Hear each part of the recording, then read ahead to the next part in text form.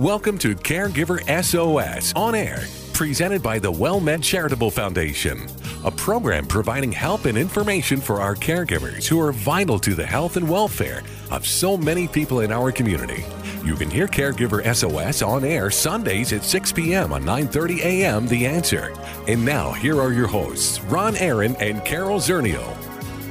Well, thank you so much for joining us on Caregiver SOS On Air. Delighted to have you with us. I'm Ron Aaron, along with Carol Zernial. Carol is chairman of the board of the National Council on Aging, a nationally known gerontologist, and she serves as executive director of the WellMed Charitable Foundation. And we're going to be talking in just a couple of moments to Dr. Nina Mosier, who, Carol, has a program that's running in our Austin WellMed Senior Center, Power for Parkinson's. The Power for Parkinson's is a powerful program. Just amazing. It is amazing because I think a lot of us forget or don't know about Parkinson's and the need to overcome some of the movement issues. And I know Dr. Mosier is going to talk to us about why movement and Parkinson's actually go together. Before that, you've got some information on a topic that should be of interest to a whole lot of folks. Arts and healthy aging. This was an article in the New York Times by Jane Brody,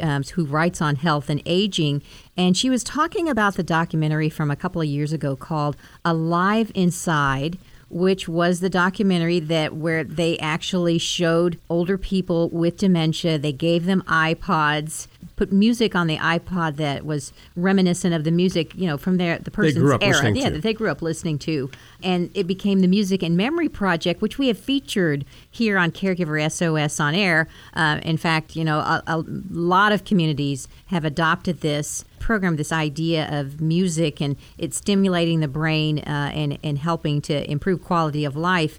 And so the National Endowment for the Arts and the National Institute on Aging are starting to fund a lot of activities in the arts vein. So music, dance, painting, quilting, singing, poetry, storytelling. And what they're finding is that it energizes older people, it helps relieve depression, and even here in our own backyard in San Antonio, the Beal House Arts and the University of Texas Health Science System have been studying the impact of creativity and art on health. And so it's not just the New York Times. There is actually good scientific evidence that links healthy aging to artistic endeavors. And we see some of that at the Lopez Senior Center at Culebra Crossing. And I think art and writing as well. Art and writing, and the story in the New York Times talks about an older woman in her 70s who developed a rap song about her life story. And kind of getting in touch with culture today was really an uplifting experience for her. There was a gentleman, Dr. Cohen, Gene Cohen, from George Washington University, a gerontologist who passed away in 2009, and he directed the Center on Creativity and Aging in a big study. And in the film, Do Not Go Gently, he talked about a 96-year-old architect who had submitted design plans to rebuild the World Trade Center. So, and it's just that idea of, it's not just use it or lose it, but that tapping into that right hemisphere, the right brain. With Alzheimer's, we do a lot of storytelling now, because rather than trying to have them remember things they can't remember, how much better is it to say, let's make up a story? And then they can draw on what the things they do remember in their heads, and create something maybe that's in their own world anyway, but create a story from that world where they're now living, and it's very powerful. I had a taste of the connection to music the other night. YOSA, the Youth Orchestra San Antonio, did a wonderful program here at the Tobin Performing Arts Center in San Antonio called Abbey Road Live. They took the Beatles album, and the musical director, Troy Peters, scored it not only for the Philharmonic, but for 12 rock bands who joined YOSA in that performance. And the minute they started playing some of that music that I remember like it was yesterday. Hey Jude and All You Need Is Love.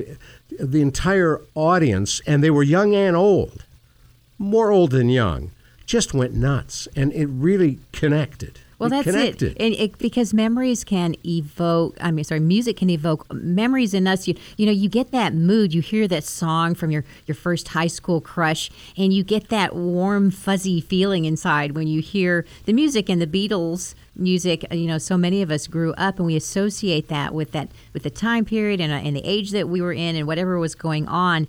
But there's a huge connection, and I'm thrilled.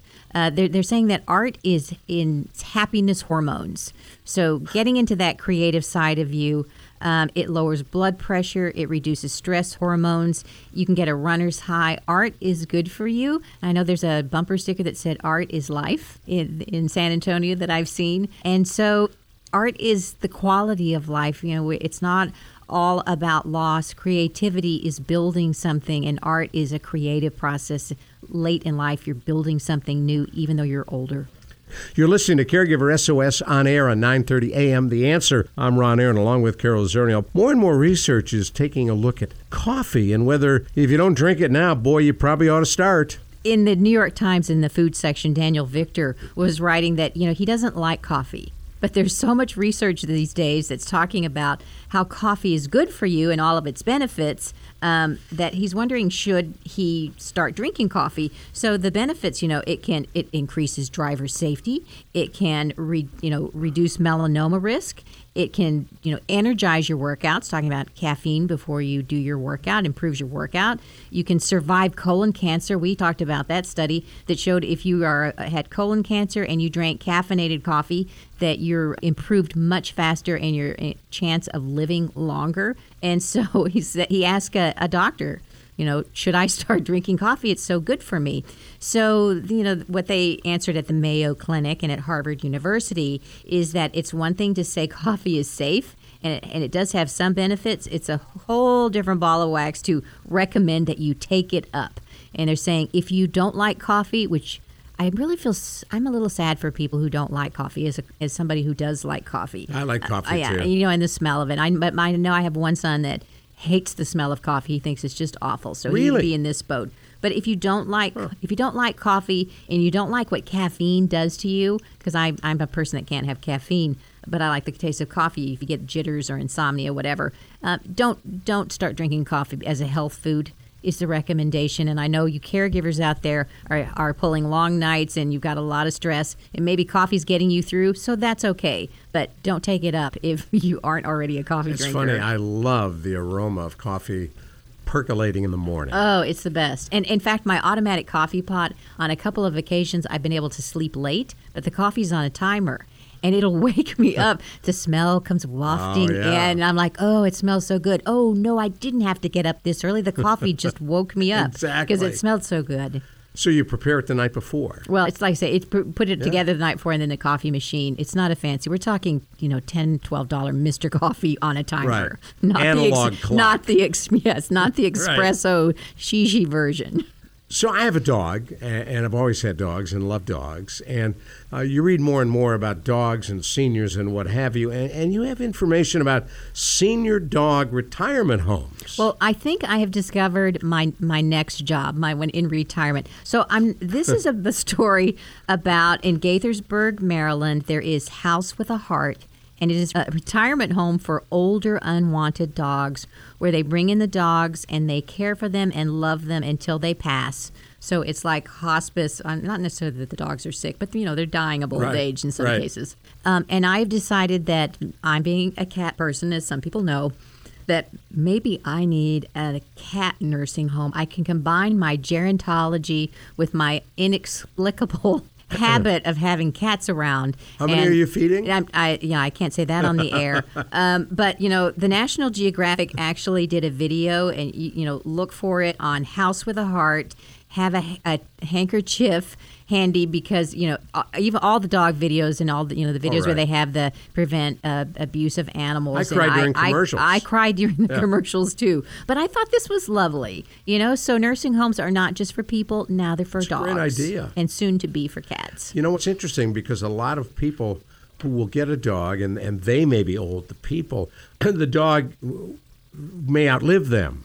So what do you do? And that's one of the issues that we talk about when you're estate planning. Yes. We talk about who gets the dog, making arrangements like Leona Helmsley did, who owned all the money went to the poodle. All the hotels in New York City, the Helmsley Palace, and she left all of her money to the dog. So in this case, the dog didn't need a nursing home. He had the penthouse, darling. He did. But speaking of nursing homes, you've got a great story about a guy who broke the law to create a better nursing home. And we were talking about nursing homes and animals. So if you've ever heard of the Eden Alternative, started by Dr. Bill Thomas, which is, an alternative nursing home. Dr. Thomas, years ago in 1991, became the administrator of a nursing home in upstate New York, and he found that it was a depressing repository for old people whose minds and bodies were dull and dispirited. That's what he wrote. So he decided, listen what he put. He stocked his nursing home with 2 dogs, 4 cats, several hens, rabbits, and 100 parakeets, along with hundreds of plants, a vegetable and flower garden, and a daycare sitter for the staffers' kids. And the idea. Nursing home came to life. When people started caring for the animals and the plants, their sense of responsibility and self-autonomy and interest in doing things was reignited. And he started this Eden Alternative movement, which is going across the country. In fact, just today, I saw a grant that was going out in Texas to train nursing homes on Eden Alternative. So that's the way, putting the life back into a nursing home. It's not a medical model. We have pets at home. We have plants. They bring us comfort. And why not? Why not in a nursing home have that, kind of support and love from the animals and the plants? In the wake of Katrina, they found that not allowing dogs to go on buses and what have you when people were evacuating meant that some people wouldn't leave. Well, that's it. They would rather, and we have known, in social services, people who gave all of their food when they couldn't afford food. The only food they had, they gave to their pets, and they starved. Exactly. So, I just think it's look for, if you're in a town, look to see if any of your nursing homes practice the Eden Alternative. That's cool. Because it's a neat model. We're going to talk about another neat model to help folks with Parkinson's. Get them moving, get them shouting. And we'll talk with Dr. Nina Mosier in just a couple of moments right here on Caregiver SOS On Air on 9:30 a.m. The Answer with Carol Zernial and Ron Aaron. Did you know there's only one walk to raise funds for seniors and caregivers in our community who are struggling? Join us Saturday, April 30th at 8 a.m. for the WellMed Charitable Foundation's 2016 5K Run Walk for Seniors. Just $25 for pre-registration, $30 on race day. Want to sleep in? Just $25 for sleepwalkers. Seniors age 60 and over, children 10 and younger, run or walk for free. It's all at the Wheatley Heights Sports Complex. For registration, wellmedcharitablefoundation.org.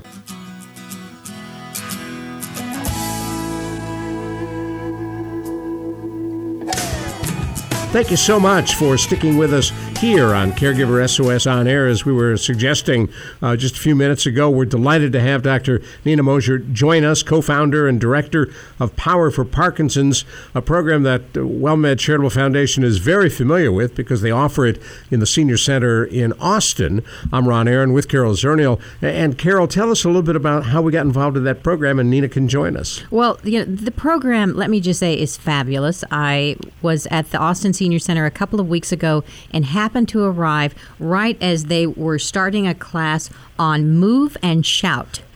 So I'll let Dr. Mosier talk about the class, but we've been doing Power for Parkinson's since we opened the Austin Senior Center, and I think it's such a wonderful service. There were 26 people in the class.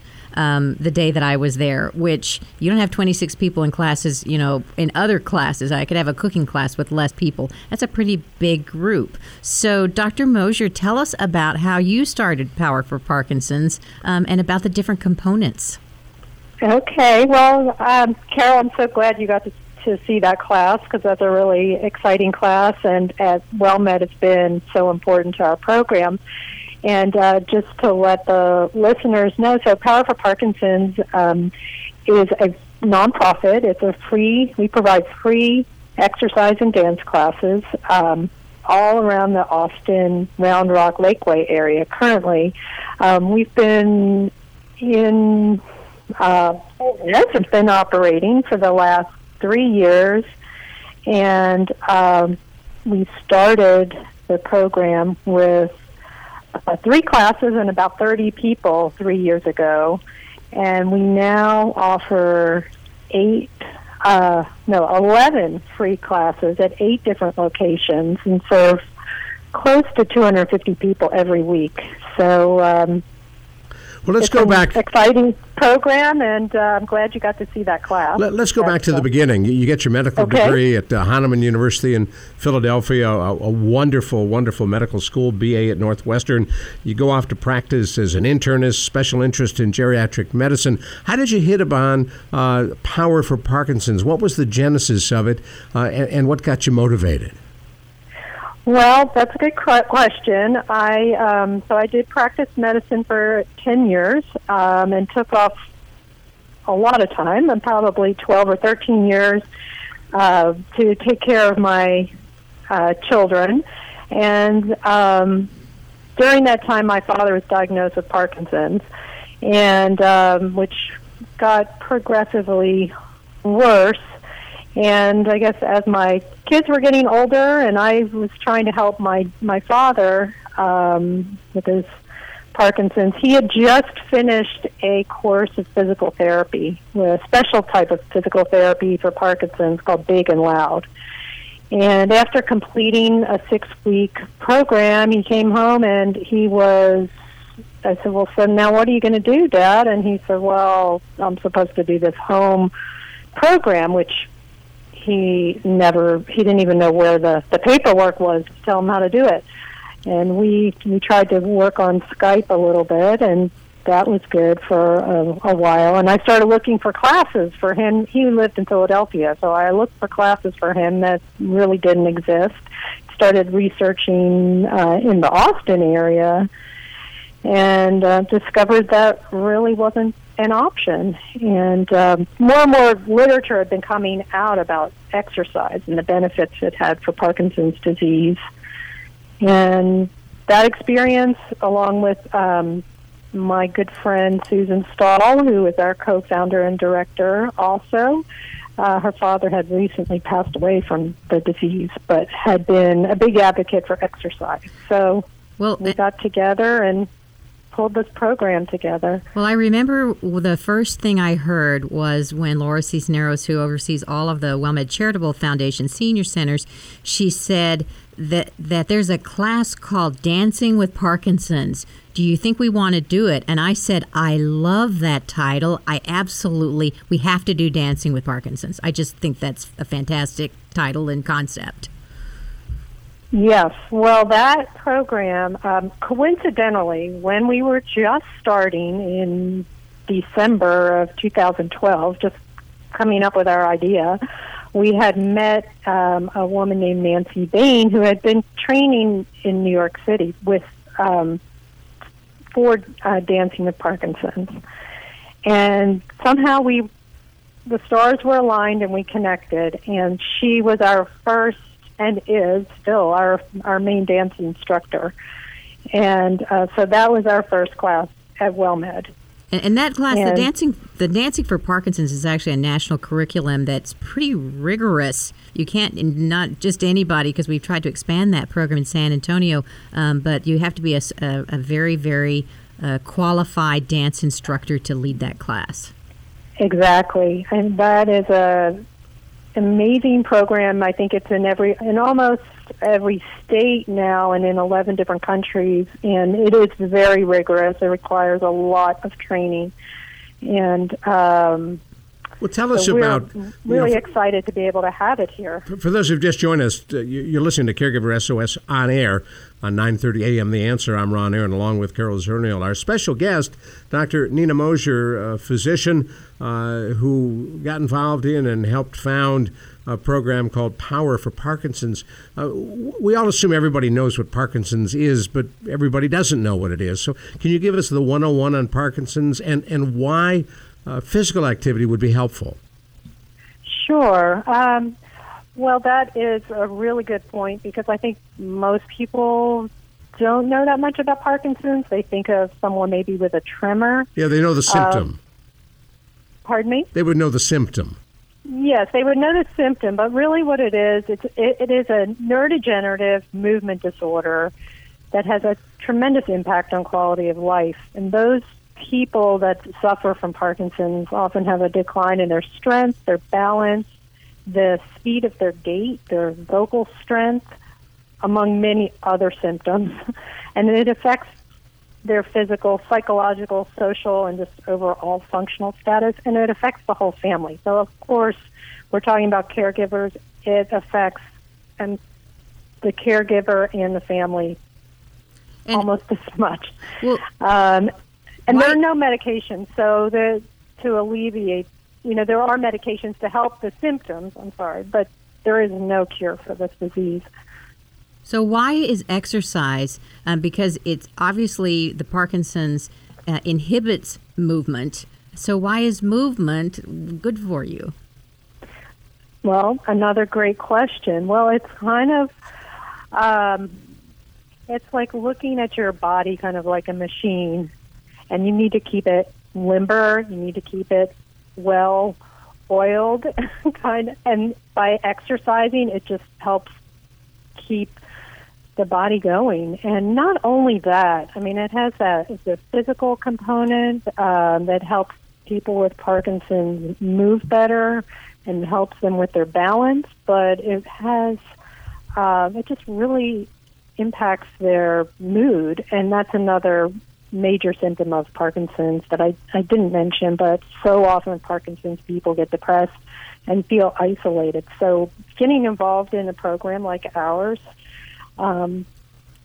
really, the combination makes a huge difference. Well, and I think a lot of people out there that, arthritis, people who suffer from arthritis often stop the physical activity because they have pain.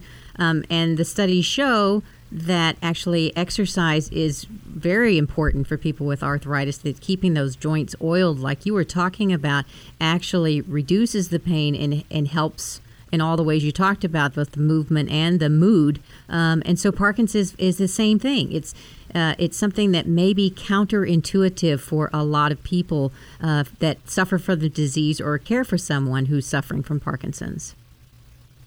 Exactly. So, and I think that's really important, and that's been the great thing about our program, is because once somebody tries one class, they're hooked. We have a huge retention rate. Probably 90% of the people that come to our classes continue. Now, is it an equal unless something comes up, unless they move or they develop another medical issue. But other than that, once they come, I think they feel so welcome, and they're just so grateful to have that experience, be able to exercise and be with other people that are suffering or dealing with the same symptoms. You mentioned your dad. And it helps the caregivers, too. You mentioned your dad had Parkinson's, and I'm thinking about an interview I saw recently with Michael J. Fox, who's like the poster child now for Parkinson's and awareness. Is it an equal opportunity disease, men and women, or mostly men? It really is. It's probably a little bit more common in men. I've seen statistics to say it's 1.5 times as more common, but it's hard to say. And there are a lot of issues with diagnosing Parkinson's, and I think doctors are learning more now about the earlier symptoms, so more people are being diagnosed a little bit earlier. But we have a lot of women. I think we have almost an equal number of women to men in our program. Well, what would the early symptoms of Parkinson's be? Well, oftentimes the very first symptom is a loss of the sense of smell, which is something people, have just written off in the past. But that is a very, very early symptom. And there can be some cognitive issues that might start early on, and then just sometimes just that little tremor, just like one finger, could be could start. Be the first sign. But that loss of sense of smell is very common, and one that not everybody knows about. Well, there's a study that shows a linkage between the smell of peanut butter as a test for Alzheimer's, where depending on how far away you can smell peanut butter and you have to block off one side of your nose and then the other. So I'm constantly, every time I make a peanut butter sandwich, I play the peanut butter smell test for Alzheimer's, since we've got family members with Alzheimer's. How you doing so far? Yeah, so far I can smell that peanut butter, I promise. And there's actually half a sandwich in my car. My whole car is going to smell like peanut butter. So loss of sense of smell, maybe that sounds like something we shouldn't ignore. Yeah, no, that really, in fact, that's with my father, who is a doctor, and myself, but years ago when he first lost his sense of smell, he thought it was from a bike accident, which may very well actually have triggered the Parkinson's. We'll never know what came first, but he had lost his sense of smell many, many years ago.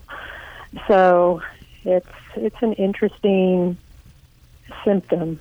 All right, hold that thought. We're going to come right back to you. Don't go anywhere. We're talking with Dr. Nina Mosier about Power for Parkinson's. We're going to find out about the program. We'll get a website for you and more information on how exercise and activity may be very helpful in dealing with Parkinson's. I'm Ron Aaron, along with Carol Zernial. We're Caregiver SOS on air on 9:30 a.m. The Answer.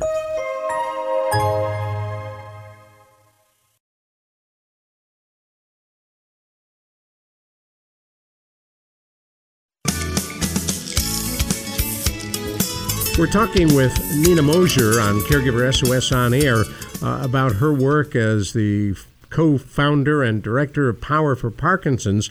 I'm Ron Aaron, along with Carol Zernial, and we're talking about what would seem to be counterintuitive but works, and that is with Parkinson's, programmed physical activity can be very helpful. And what's offered in Fitness for Parkinson's is dancing for Parkinson's, move and shout, balls and balance classes, and a whole lot more. And as you've gotten involved in this program, Nina, I gather it's really been embraced by the Parkinson's community in Austin and elsewhere. Well, it really has, and different classes that we're offering now. And we try to offer classes that will be where everybody can find something that they're going to like, and we feel like that's probably the most important thing, is that people find a form of exercise that they really enjoy. And our classes incorporate all of those classes that you just mentioned incorporate strength and balance and coordination and complex sequencing, which is really important for the cognitive issues that are associated with Parkinson's, and really help develop what we call like neuroplasticity. Well, so the one new course, brain pathways. The one course that doesn't fit into the traditional fitness track, where you've got the balance and the strength training, the dancing, is the Move and Shout class that I saw, where the people are sitting in chairs and they're literally shouting, shout for Parkinson's. So why were they shouting? Well, in Parkinson's, people they get weak, like their other muscles get weak and slow. That's the same thing with the vocal cords. And so their voices get very soft. And that's why we have Move and Shout, to help them strengthen their voices and practice projecting their voices so they can be heard. And that's a really challenging problem for a lot of people, and one of the things that isolates them, because they have trouble communicating. People are always saying, what did you say? So by giving them that opportunity to really project in that big room, it's very helpful. And we try to integrate that in all of our classes. The Move and Shout, of course, is always louder. We have the whole one class Move on and it. Shout class. Pardon me? I said you've got it. Yeah, the Move and Shout was definitely everyone shouting at the same. It was like karate, where they're yelling, "Huh!" Yes. So we have even one other class, Move and Shout, with about 45 people. So you can very large hall. One of the things you It's mentioned a couple of times is there may be cognitive difficulties with Parkinson's. And so in the course of my career, I have had people that were in a respite program for people with dementia who had Parkinson's dementia. So is that normal or is that rare? Actually, about 60% of people that are diagnosed with Parkinson's at some point will develop an element of dementia, and it's varying degrees that how much they'll be affected, but it's fairly common as the disease progresses. That's a big number, 60%. It is. So do your classes, when you're teaching the classes, do you take into account that there may be some cognitive impairment with the people in the class? Absolutely. You're having trouble with your cell phone. About the complex sequences that we do in our classes. So a lot of times our instructors will start with one movement, add a second one, and third, and even maybe a fourth, and repeat the movements, and that helps in the memory and the cognitive function. And then, so we are always thinking about that, and I think it's good for anybody, but especially with someone in Parkinson's, it's hard. They have a lot of trouble with also that connection, that mind-body connection. So what does that mean, mind-body? It takes a little longer for them to process. So the instructions. They're thinking about a movement, but it's not coming out yet. Yes. Which happens to me in flamenco class all the time, I can tell you. At some point when the castanets are going and the hands are moving and the feet, I freeze. Everything just stops. It's that hand-body connection. It's like the dinosaur. Well, I have that too, I can promise you. Our classes are tough, but I'm amazed every single day what our population can do. And we have people, we include all the care partners. We call them care partners and not caregivers, but they all are welcome, and many of them come, and sometimes they have more trouble than the people with Parkinson's. How often is that? Instructions. Someone with Parkinson's, how often do they take these classes? Is it once a week, twice a week, 3 times a week? It depends. We offer classes every day of the week, someplace. It really depends, I think, where the classes are offered. Most try to go to 2. We have some people that go to 4 or 5 a week if they can manage the transportation. But one of the things I just wanted to point out that I think is really unique about our program and our approach is that we really aim to reach the different communities in our sprawling city, and we don't want people driving too far. So we've really been able to offer classes in many different areas the spaces have all been donated to us, like WellMed.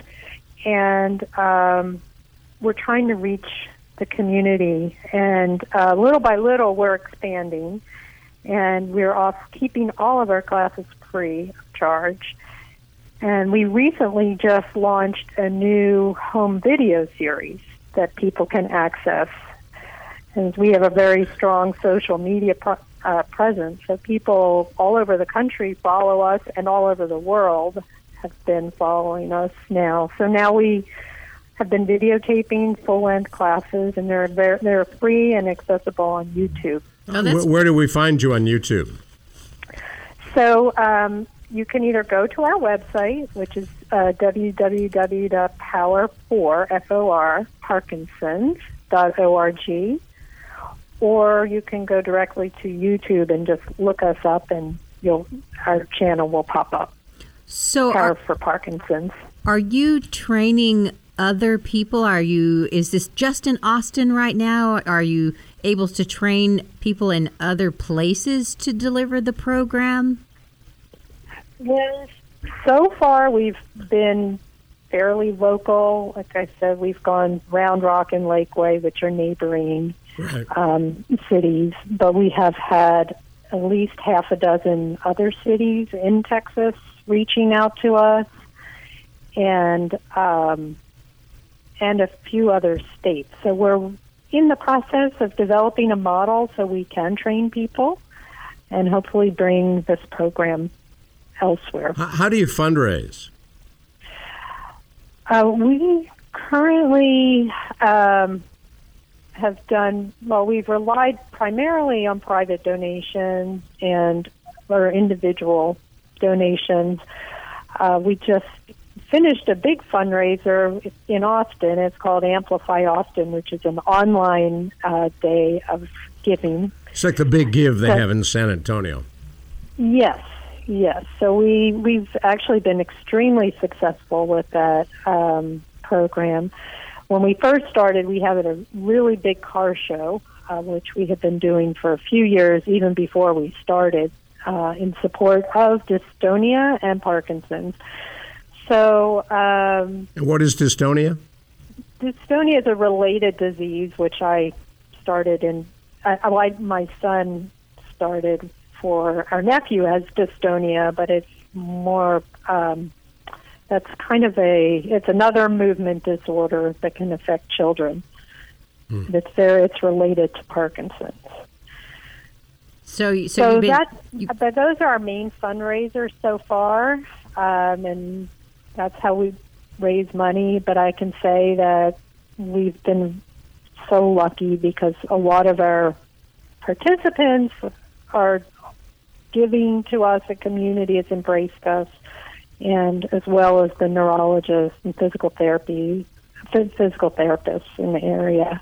Well, I know that we would love to have the program at all of our WellMed senior centers in San Antonio and Austin and Corpus Christi and the Valley, and we're moving into Florida. So, you can give me a call whenever you've got your Train the Trainer program ready, because we would certainly, love to be able to offer this to people with Parkinson's in all of our WellMed communities and draw the attention of the National Institute of Senior Centers under the National Council on the Aging. I would love to tell them about your program as well. Well, we would love to do that, and we'd love to be able to bring it to San Antonio. We went to a conference that the Michael J. Fox Foundation sponsored, and one in Dallas and one in Houston. We had many people from San Antonio coming to our booth and saying, "When are you coming to San Antonio? When are you coming?" And we're trying to get in a place where we can do that. And I know WellMed has been just so supportive of what we're doing, and we're just so lucky to be able to offer 2 classes here in Austin. And if we could make that connection in San Antonio and make that available, would be fantastic. We're only 90 minutes. We're only 90 minutes away. 90 minutes south of you. I know. Depending on traffic. Depending on traffic. That's so, right. So tell us again, if people want to learn more about Parkinson's, the disease, do you direct people to the National Parkinson's Foundation for that information? Well, there are many national organizations that do have some great information, so that is one of them. And Michael J. Fox Foundation is another. Their focus is on research, but they do have a lot of great information. So either one of those are great resources for some general information. So when do we find a cure? Well, that's a good question. People are working really hard. Yeah, we've got yet and another I wish disease. I could tell you. Yet another disease that we don't have a cure for. I know it's on the list of diseases. If we can slow aging, because Parkinson's is another one that incidence goes up with aging, then we can delay the onset of Parkinson's, Alzheimer's, arthritis, and it's about 13 other diseases. What's the average age of onset for Parkinson's? Usually it's about 60, but it could surface at any time. I mean, there are people like Michael J. Fox who are younger. Yes, he was I think 29, but that's very rare. Right. But we do have young onset people with Parkinson's, but typically they're diagnosed between 60 and 80. Well, we have to stop you right here, Nina. We really appreciate Dr. Mosier coming on with us and sharing information about Power for Parkinson's, and we look forward to having you in the studio when you bring the program to San Antonio. Oh, fantastic. You take care. Bye-bye. Well, thank you so much. Our pleasure. Nina Mosier and Power for Parkinson's. I'm Ron Aaron, along with Carol Zernial. Up next, Take 10 with Dr. Jamie Heisman. Did you know there's only one walk to raise funds for seniors and caregivers in our community who are struggling? Join us Saturday, April 30th at 8 a.m. for the WellMed Charitable Foundation's 2016 5K Run Walk for Seniors. Just $25 for pre-registration, $30 on race day. Want to sleep in? Just $25 for sleepwalkers. Seniors age 60 and over, children 10 and younger, run or walk for free. It's all at the Wheatley Heights Sports Complex. For registration, WellMed Charitable Foundation.org.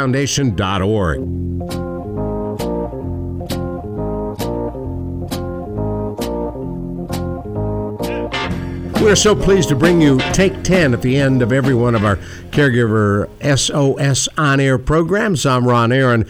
Along with Carol Zernial, Dr. Jamie Heisman joins us for Take 10, a nationally known psychotherapist and expert in addictions, and also spends a whole lot of time working with and for and on behalf of caregivers.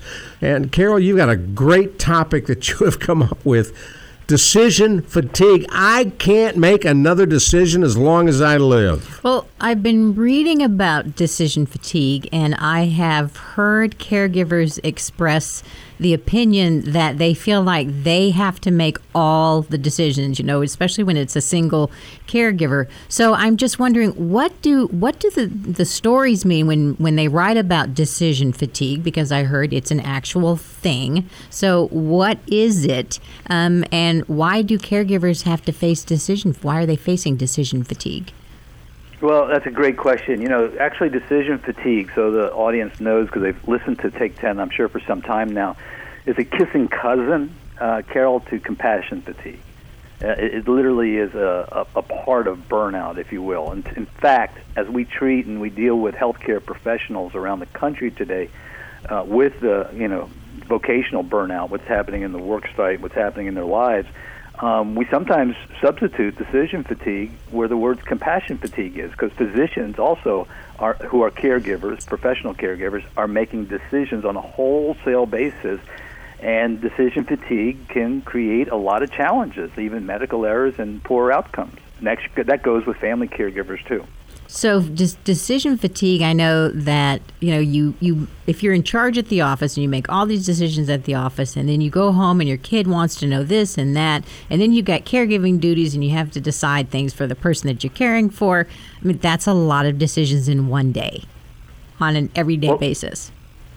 It is. And again, that's why you have to have a strong foundation as a person, mind, body, and soul, because as a caregiver, these decisions are coming fast and furiously. And the challenge is, you really have to be very strategic. Many caregivers just put on the cape and jump into the phone booth and become the super person, and decision-making becomes part of their MO. And I'm not sure that's always the best thing. That's a real isolating sort of way to look at it. And I think that decisions that are made collectively with families, with healthcare professionals, with people around, really reduce, let's say, reduce poor outcomes and increases success. So I heard you say that for doctors who are literally making decisions about people's health and what they need to do about it, day after day, and for caregivers who are making all those decisions of what their loved one needs to do, that it can lead to bad decisions. Bad outcomes. Bad decisions. It can lead to errors. So why does our judgment start declining when we're burnt out or we're overloaded? Well, because decision fatigue, as we're calling it, can lead people to avoid decisions entirely. It's really a phenomenon we call decision avoidance. It's the other side of the continuum. When things come at you at a rapid rate, and then decisions are just, like a hurricane, things that you have to make at a particular point in time, the whole system, if it's not energized, passioned up, if its health and wellness is not well, will shut down and go into what we call decision avoidance. And sometimes when you make decisions as quickly as you can in really kind of tough situations, how totally on point can you be? So decision avoidance, and I think that I can think of situations where that has happened to people, where they just stop making decisions, and they're just like in, I don't want to say, they're in limbo. They're not going to go right, they're not going to go left. We're just going to swirl and stay right where we are, not decide anything. And sometimes actions and activities in the real world makes those decisions for you. Well, it's true, Ron. Which that reinforces not deciding. But that's an important point, though, too, on the positive side to it. Sometimes the decisions will come to us. Obviously, a physician may not have that luxury, but for a family caregiver, if you will, they can actually take a breather, go and meditate, bring the family in, set the stage, if you will, for silence and a strategy around that silence, so that the decisions come to you, so you don't have to jump in and make one extraordinarily quick, and let's say you're running on empty at the time you're doing it. Well, I think that you made a really good point, that idea of if, we really don't know what to do or we don't want to make a decision, even in my work life, I can think of times where I figuratively throw that on the back burner and not actively think about it, but after I get a good night's sleep, I wake up and the decision will come to me. Yes, and that's how group work really works too. Let me turn over the cards here. When I have 8 clients in a group, sometimes that silence is the most powerful intervention we have. It's not with somebody telling somebody what to do or advising them or making a suggestion. It's the silence in the group that collectively starts getting filled up with other people's energy that really then comes to what we call, a collective decision. Well, and I also heard you say it's okay to reach out and let other people help you make that decision. So when you hit the wall and you really either don't know what to do or don't want to figure it out by yourself, it's okay to ask other family members or professionals to help weigh in on that decision.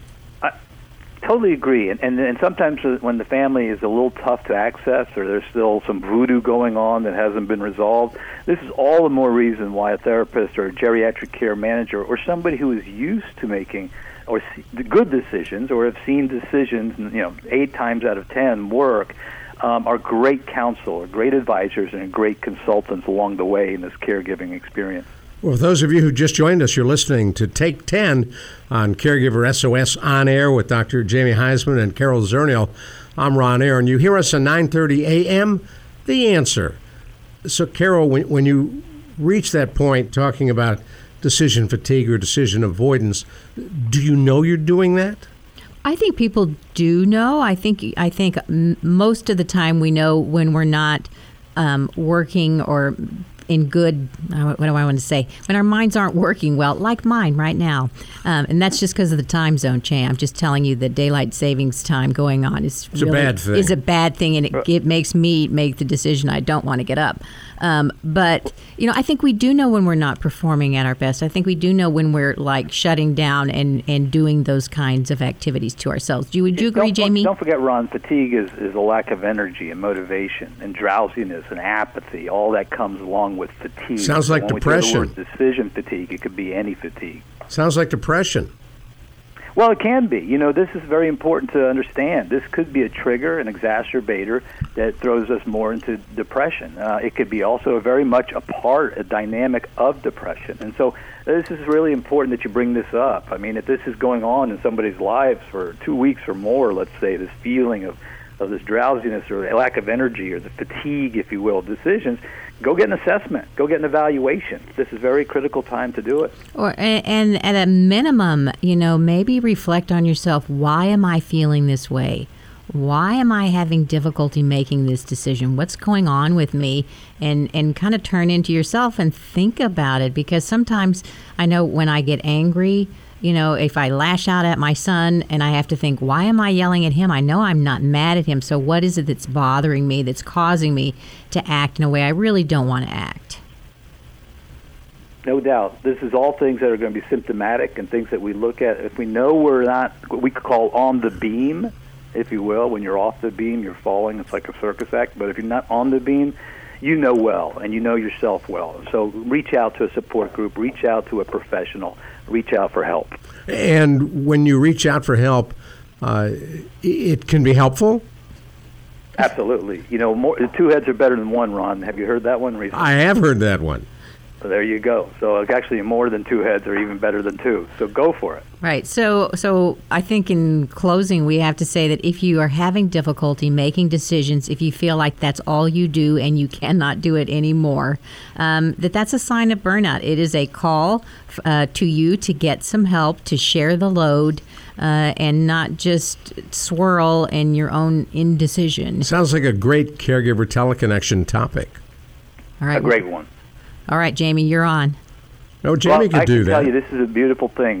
Last week's topic and this week's topic, they're all ways that we can gauge ourselves. Go within. Do not push this away. Do not ignore it. Do not put it under the blanket.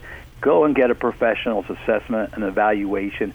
All these are reasons, actually, to take care of ourselves in a powerful way. This is where caregiving can really help us grow. So we got about 20 seconds, Dr. Jamie, and we don't do this often enough. For those who want to know more about you, where do they go? Well, certainly they can go right to Carol or you. You seem to know more about me than I know about myself. But if not, feel free to go to drjamie.com, which is DRJAMIE.